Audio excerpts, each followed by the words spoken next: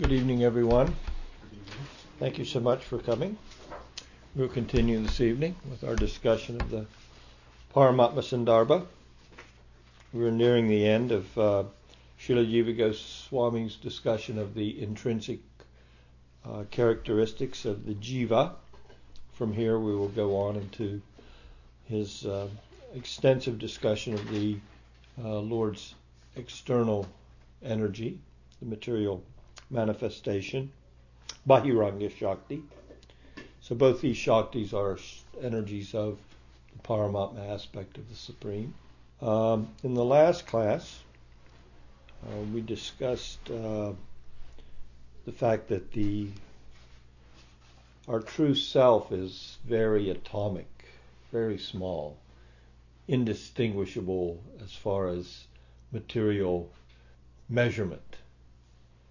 It's like a point that has just, there's no measurement to it, no east, no west. Extremely infinitesimal, as opposed to, as used in the Anucheta comparison with the whole of material existence, all the energies that constitute the material energy. That's the Mahat, called the Mahat Tattva, or the truth regarding the reality of all material manifestation. And then the on the other end of the scale, in size-wise,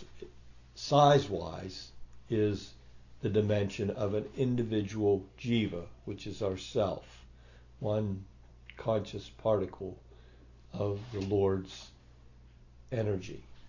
So that particular characteristic is 15th, and Jiva Goswami dealt with this small size, the atomic size of the jiva, in two Anuchetas.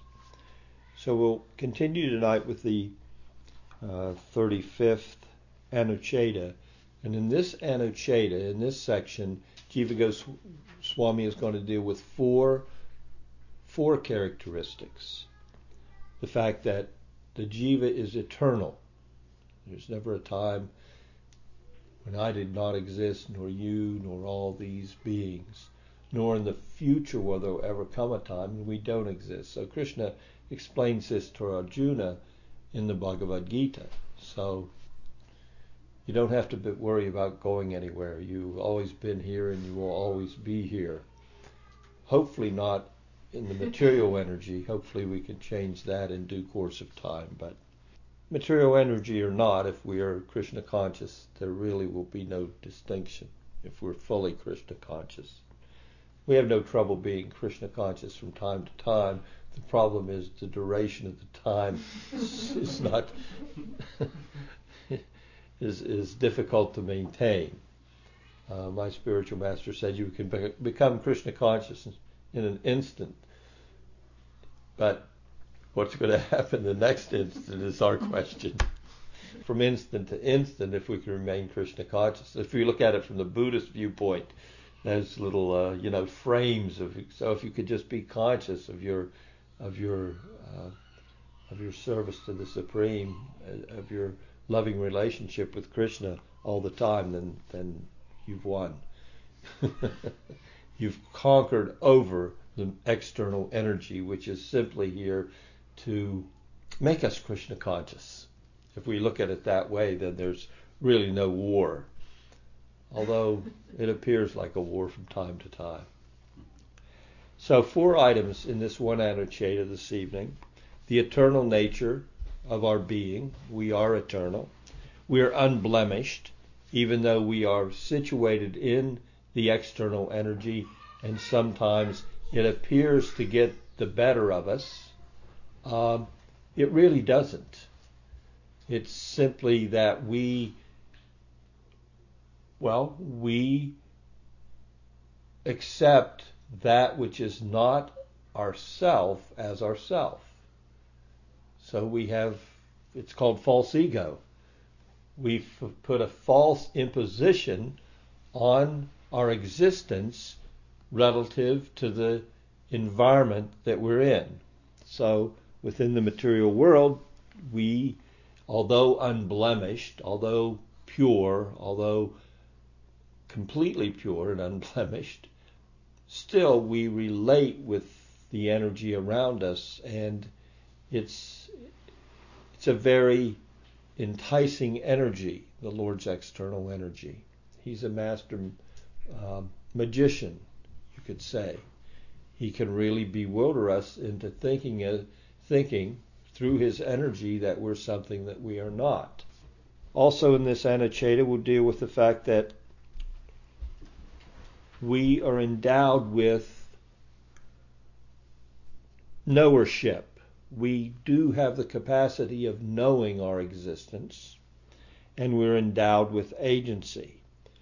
So to remember that these two endowments, that we have knowership, that we have agency, and we're endowed with experiential capacity, which we'll go hopefully into in the next Anucheta if we make it there this evening. So these three characteristics were the specific characteristics that Jiva Goswami wanted to add from the writing of Jamatri Muni, that we're endowed with knowership, agency, we can know, we can act, and we can experience. Interesting. Thinking, feeling, and willing. These three capacities. And they're intrinsic, and this is an important aspect of what Jiva's trying to convey to us in this whole section of the Paramatma Sandarbha, is what we really are, and the fact that a spiritual understanding which doesn't entail our individuality is an incomplete understanding. So remember, this whole section of the Sandarbhas deals with one verse from the Bhagavatam: Vedanti tat tattva vidas tattvam yajnanamadvayam brahmeti paramatmeti bhagavan iti subjite. So the aspect of the Supreme, the Brahman aspect of the Supreme, is the Supreme without seeing his characteristics, stripped of his qualities, stripped of his energies, just the Supreme as that Supreme Brahman. That's an incomplete apprehension of the nature of the Supreme. And we see throughout the Sandarbhas, Jiva is trying to bring us to the more complete understanding of the Supreme and of ourself in relationship to the Supreme. Because there is a class of transcendentalists that feel that to be freed from the material energy which does give us trouble, it is a false ego. So if you can rid yourself of the fact that we associate with the bodily form that we're in, the material situation we're in, whether we're happy or sad, rich or poor, male or female, dog or Brahmin. I mean, so many situations are there for the souls. Of course, in the animal form, there's not yet enough intelligence to perceive. However, in the Bhagavatam, we see instances where even from the animal form of life, one will be given remembrance due to a circumstance of their higher intelligence, of their spiritual being, like Gajendra. He was in the body of an elephant, and he got into a bad situation where he was being attacked by a crocodile in the water. The crocodile is very comfortable in the water, and the elephant is not. The elephant is more comfortable on the land. So they were struggling the crocodile thought he would have a huge meal for him, and well, I imagine he could set some aside for many meals to come if he could overcome an elephant. So he might have been thinking like that. Or he might have been thinking, what are you doing in my area? This is my pond or my lake, my river. And so there was a struggle. And it lasted, from what the Bhagavatam tells us, it was on the heavenly planets, and it lasted for a very, very long time. What is it, 100 years or something? But over this period of time, Gajendra is saying, what is going on here? I'm the biggest, and I'm just being defeated here. I can't overcome this attack. And he was in such a difficult situation that he started to remember prayers to the Supreme Lord that he had recited in a past lifetime in a human birth. And these came back to him, and he started to appeal to the Supreme. Can you get me out of this mess? Can you please save me? And Krishna speaks of this in the Bhagavad Gita, that there's 4 situations where people will call out to the Supreme. They're a natural consequence of the material energy, where those that are in distress, those that are in need of money, those that seeking knowledge. Yeah, that's the Gyati. That's the most fortunate. They naturally seek out the Supreme in those situations. Distressfulness is one.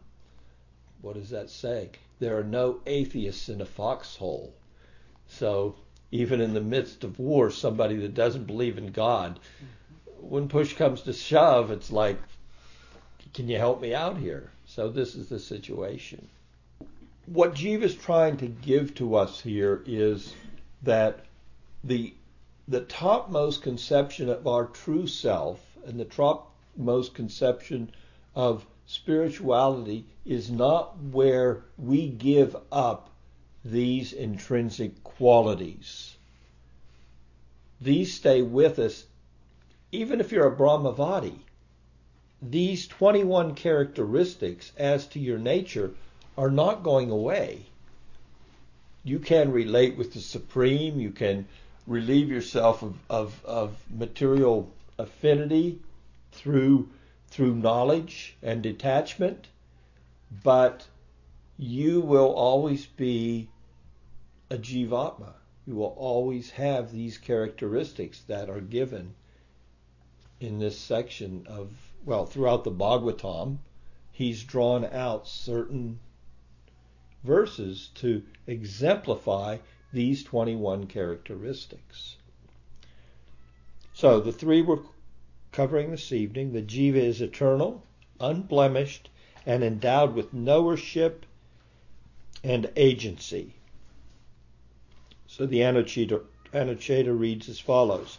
The Jiva is eternal, Nitya, and unblemished, Nirmala, because it is intrinsically pure by nature, as demonstrated already from the Srimad Bhagavatam. The pure knower of the presentational field merely witnesses these beginningless modifications of the impure actor, the mind. That's from the 5th canto. Remember, in the Sandarbhas, Jiva Goswami uses Bhagavatam's verses as sutras, then he elaborates on them and he supports his elaboration or his explanation. So his explanation of this verse from the Bhagavatam, which was also used in the 2nd Anucheta of the Paramatma, Sandarbha. Moreover, by the very same statement, it is further shown that the capacity to know, jnatritva, quality number 18, also belongs even to the pure Atma, by virtue of its being a knower of the presentational field. And this cognitive capacity, being a natural attribute of the eternal self, is also eternal and thus does not undergo modifications. So we're always going to have the capacity, no matter what our situation, to be aware of what's going on around us, to some capacity or another. The extent of that awareness, well, there are some bodies that don't give us a lot of ability to exercise our awareness, but there's some awareness, even in a tree body or a plant, if we would be so unfortunate as to take a body like a tree or a plant, some lower living entity, there's still awareness. The tree is aware. Just watch it. If it's amongst other trees, there'll be a competition for the sunlight. It may have to grow in a certain way to get the sunlight. Well, it is aware that energy is there, and it's aware to change the way it even grows its body. So there is that awareness, that cognition is always there. Because the body is seen to have agency, kartritva, quality number 19, as a result of its relation to the individual conscious being, and because inert objects are also knowledgeable as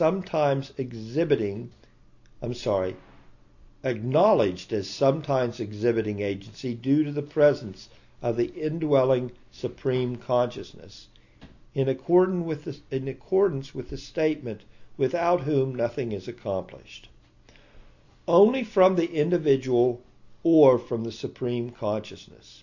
Thus it is said, and now he quotes from the 6th canto, being infused with whose conscious portion the body, senses, vital force, mind, and intellect perform their respective functions.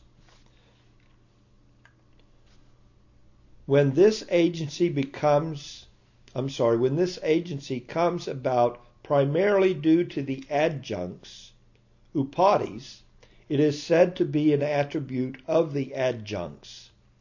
As is stated, the cause of agency in the body and senses is known to be prakriti. When, however, agency comes about predominantly due to Paramatma, it is free from those adjuncts, meaning that it is transcendental, as Bhagavan Krishna said. Another verse from the Bhagavatam. An unattached agent is sattvika, one binded by attachment is rajika, and one whose discrimination has been altogether lost is tamasika. But the agent who works under my shelter is free from the material gunas. And Jiva concludes here, the meaning is clear. So, this concept of our agency, our ability to perform acts,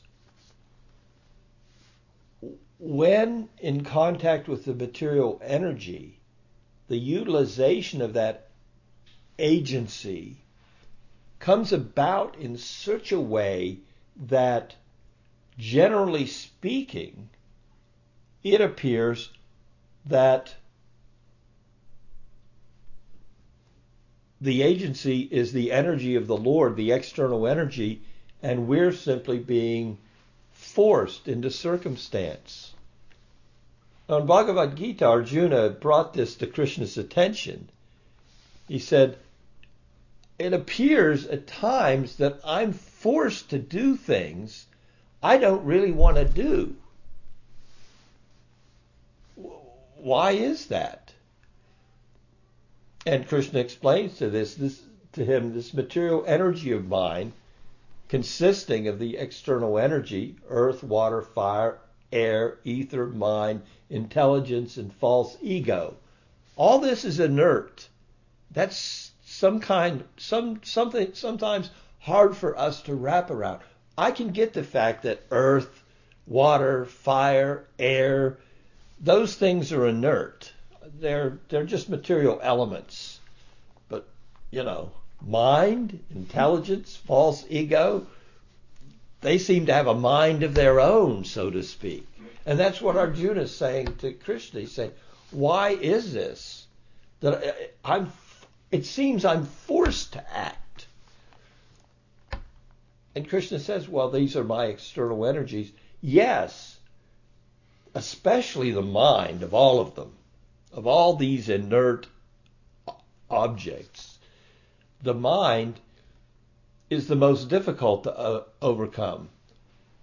But with constant practice and detachment, even the mind you will see as inert when you can truly see yourself.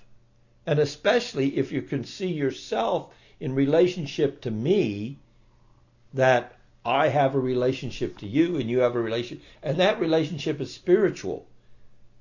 If you can maintain that turn of consciousness to me, then the mind can be overcome. Even though here you are, a great warrior, and you're overcome by lamentation because you don't want to engage in this battle, which you're seeing only the material side of. I'm telling you there's a spiritual side to this battle. It's the establishment of my dharma. I want to correct society. It's gone adrift. There's the men at the top are not acting morally. They're not being truthful. They're not being honest. They're simply out to exploit the citizens for their own sense gratification without giving anything in return. They just want the money. They don't want to build the roads. They don't want to maintain, the bridges. They don't want to maintain the health of the citizens. They don't want to make sure that the food the citizens are allowed to purchase is pure and clean. Actually, sounds familiar. But I'm speaking in terms of today, really. In the terms of the time 5,000 years ago, when we would beg for a leader like a Dhritarashtra or a Duryodhana, in comparison with what we're subjected to now. Even they would look like saints amongst men. But at that time, they didn't look as saints among men in comparison with men like the Pandavas, who truly had no self-motivation they simply were selfless servants of humanity at large. Why? Because their consciousness was turned to the Supreme in such a way that they saw everyone as part of Krishna. How can you neglect any part? It's not possible. So it was not possible for them to be neglectful of the citizens, whereas Dhritarashtra, he had some self-motivation there.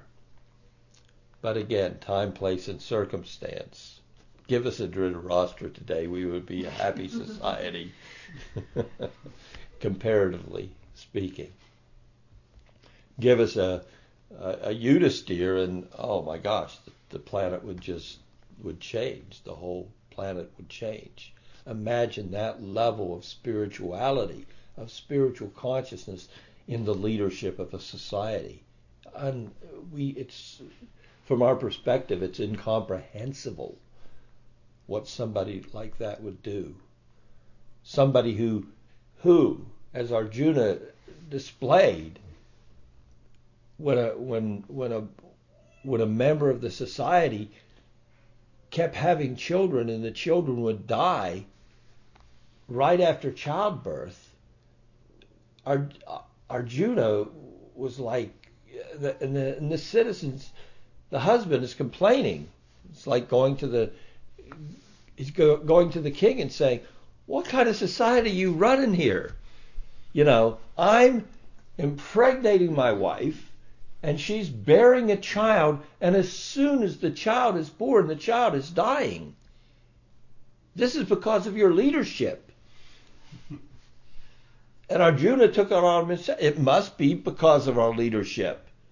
I will be here, and I guarantee you your next child will survive.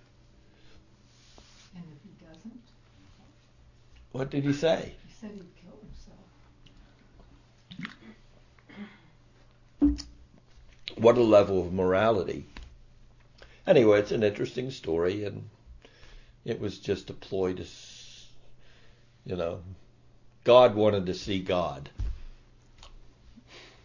in this instance, so he stole the children. The Lord has various manifestations, and even for some of the Lord's manifestations, to be able to see the Supreme Lord in this Leela form, which is his most intimate and his original form, is a rare thing.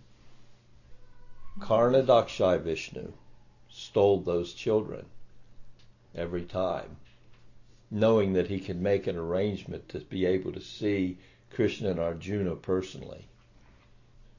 The citizen got all of his children back. So these are special circumstances. So the meaning is clear. This agency is so hard to understand for us because it seems that we're controlled. We're not the controller.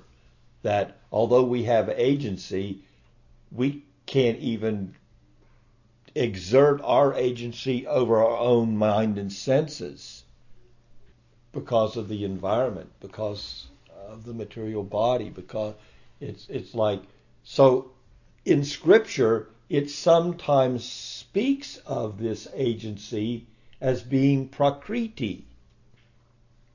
We notice sometimes the agency of action is only referred to as the prakriti, or the external energy of the Supreme. And it's some of the statements of Scripture lead us to that conclusion that, well, yeah, it's a fact. When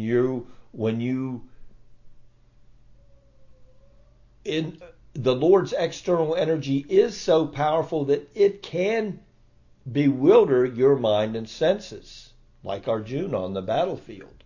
But if you can have some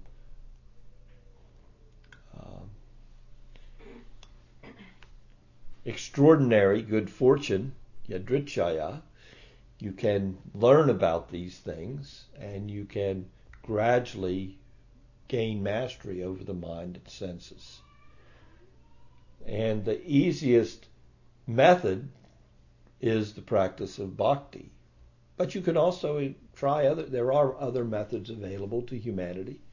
You can engage in yoga, control the mind and senses. You can engage just in the acquisition of knowledge. But yoga and knowledge and niskam karma yoga, meaning engaging in the acts of dharma, or the acts of karma, without an attachment to the result of those acts. In other words, to do things under the most ideal of circumstance. If you're going to, whatever you engage with in life, you do it in a detached manner. Go ahead. Do whatever you want to do, whatever your natural inclination is, both occupationally and what do we want to say? Through the occupation that you want, and through the the order of life that you want, how you want to live life, either as a single man or as a married man or woman, like that. So these different stages of spiritual growth, brahmachari, grihastra, vanaprastha, sannyas, and whatever your occupation is, brahmana, kshatriya, vaishya, sudra, that's okay, but do those things without attachment to the result. So all these things will give us that ability to not be swept away by the environment and what is referred to in Scripture as prakriti, that we take the agency back under our control and not live at the whims of the agency of the external energy which we become so accustomed to. So when this agency comes about primarily due to the adjuncts, upadhis, what's an adjunct? It's when you put a clear crystal next to a rose, it'll take on the color of that rose. It'll appear that it's colored. So similarly, we're like a chameleon in relationship with the material energy. Put us in an environment long enough, and we will become like that environment, that association. Put yourself in a bar, night in and night out, drinking, and have, eventually you will become, an alcoholic, mode of ignorance person. Put yourself in Harvard and go to the classes every day with intellectuals, big thinkers that are only thinking about serious subject matters regarding existence or regarding the sciences or regarding the, whatever the realm of intellectualism that's there that attracts you, and you will become like those people. Wherever you put us, we're very adaptable. We gradually fit right into our environment. So that's why it's speaking here. It seems like the agency is the environment. But there is also a circumstance where we can see our true agency, but we need to take hold of the reins. There's a picture in the Bhagavad Gita, the first Bhagavad Gita, where it showed, the living entity taking charge of the mind and the senses. It's not an easy task. So we'll go through a little of this commentary. It's well written here. The pure jiva is intrinsically endowed with cognitive power, capacity, jnatritva, and agency, kartritva. He is the witness of the actions of the mind and body and thus has the capacity to know. It is not that knowership is acquired only when the jiva is bound by the material body. Cognitive awareness is a natural characteristic of the jiva. Since a jiva is eternal, its cognitive awareness is also eternal by the principle nityam gatam nityam. The attributes of an eternal object are also eternal. Like knowership, agency is also an eternal attribute of the jiva. The material body does not have independent agency. The body is inert and acquires its awareness and capacity to act from the conscious self. When it is said that the body is the agent of actions, it is meant only in the secondary sense.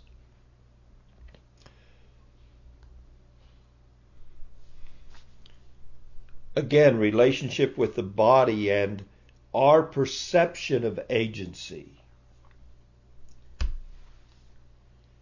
Let's take a very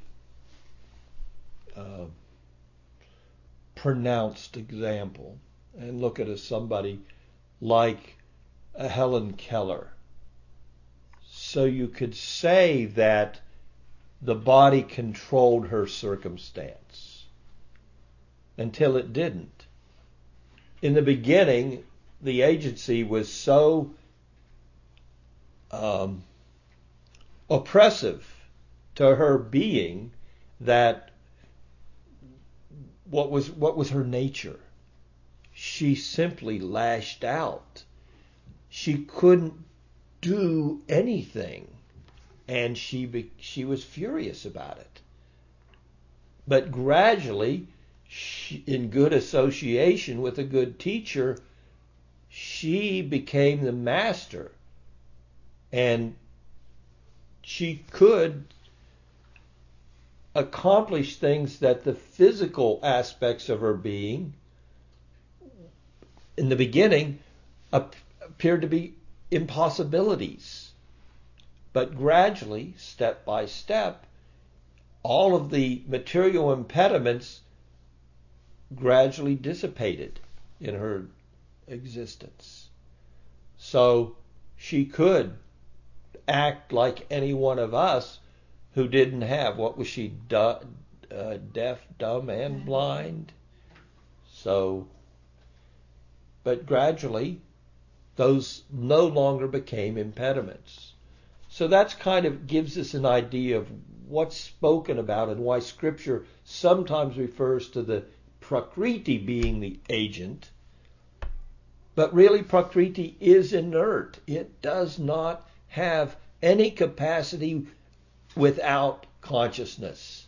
We bring Prakriti into agency. Take us out of the equation, the body has no agency over anything. It's just just remove the conscious entity from a body, any body, and what happens? All that we attribute to the body as agency is dissipated. It's just a pile of matter again. To keep that kind of a perspective, and even the mind, we give the mind agency. Turn the mind off, and the agency's gone. Imagine the capacity. Well, it's easy. You can go to sleep, and that turns off a certain aspect. Go into deep sleep. Or you could take some drugs and turn it off, change its perspective. It's a matter of transcendental awareness. What actually is our true nature? And who's going to be in charge here? Am I going to let my mind and senses be in charge? Because if I am, then I should see the natural consequence of that. As I relinquish control to the mind and senses, then I'm subjected to the reactions that come as an automatic recourse of those actions that they perform. But if I don't allow the mind and senses to exert that control over me, then how glorious is that? How controlled is that?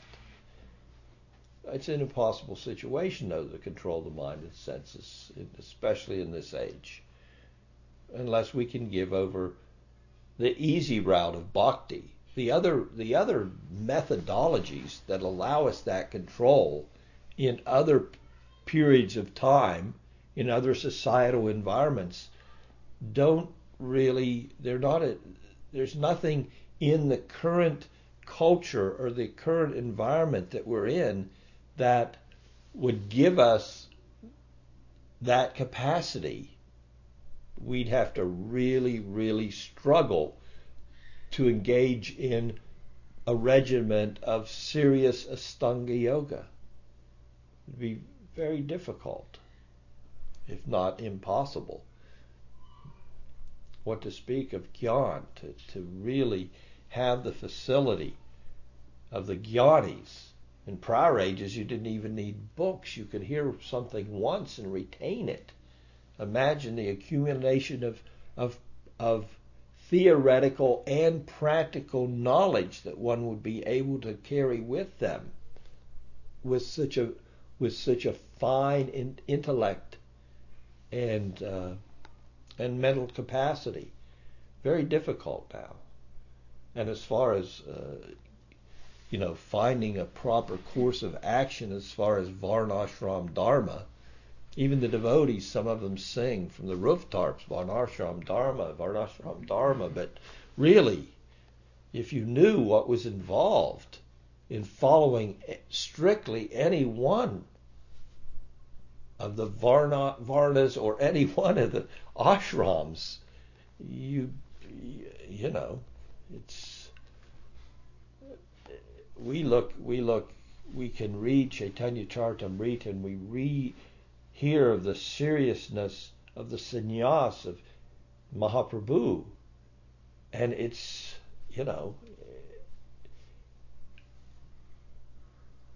and we have what we call sannyas today.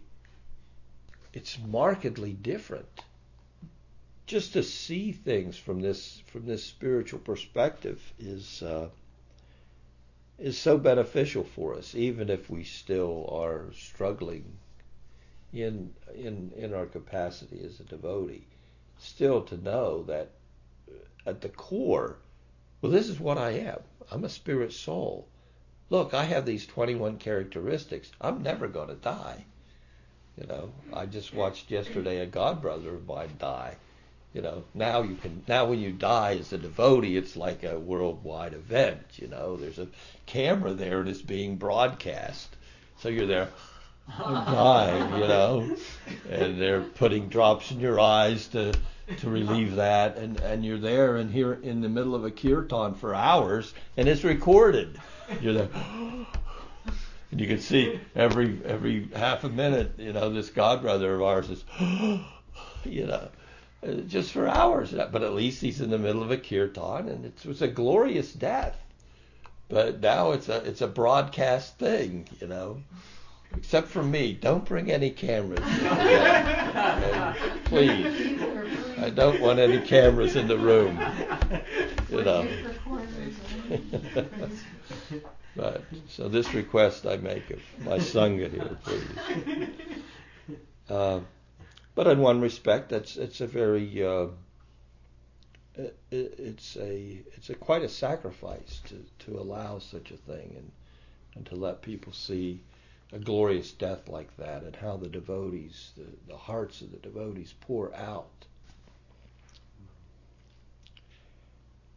So agency in relationship to a body. Either we're going to give agency up or we're going to take it back. And what Jiva is doing is he's just introducing us to the concepts here and how the scriptures present it in both ways. And giving us this knowledge allows us to develop the discrimination to view it either one way or the other. So he goes on to knowership in the commentary here. Like knowership, cognitive awareness, agency is also an external attribute of the jiva. The body does not have an independent agency. The body is inert and acquires its awareness and capacity to act from the conscious self. When it is said that the body is the agent of actions, it is meant only in a secondary sense.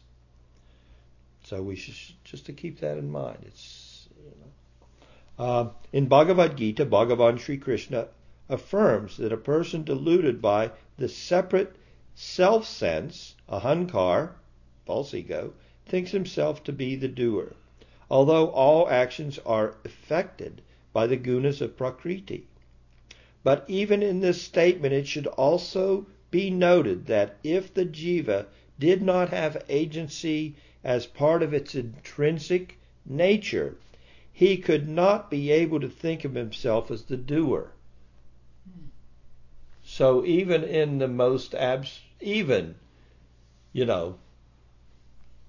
thinking, feeling, willing, doing,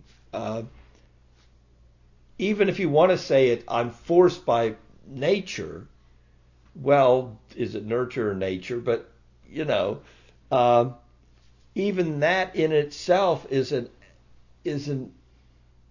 is a utilization of your agency.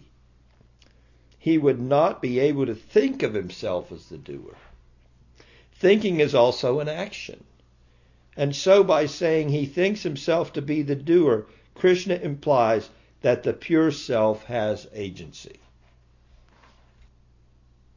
So we'll take off from there in the next class. And I want to continue with this commentary because these particular intrinsic qualities, really to dive deeply into these understandings is certainly beneficial to us.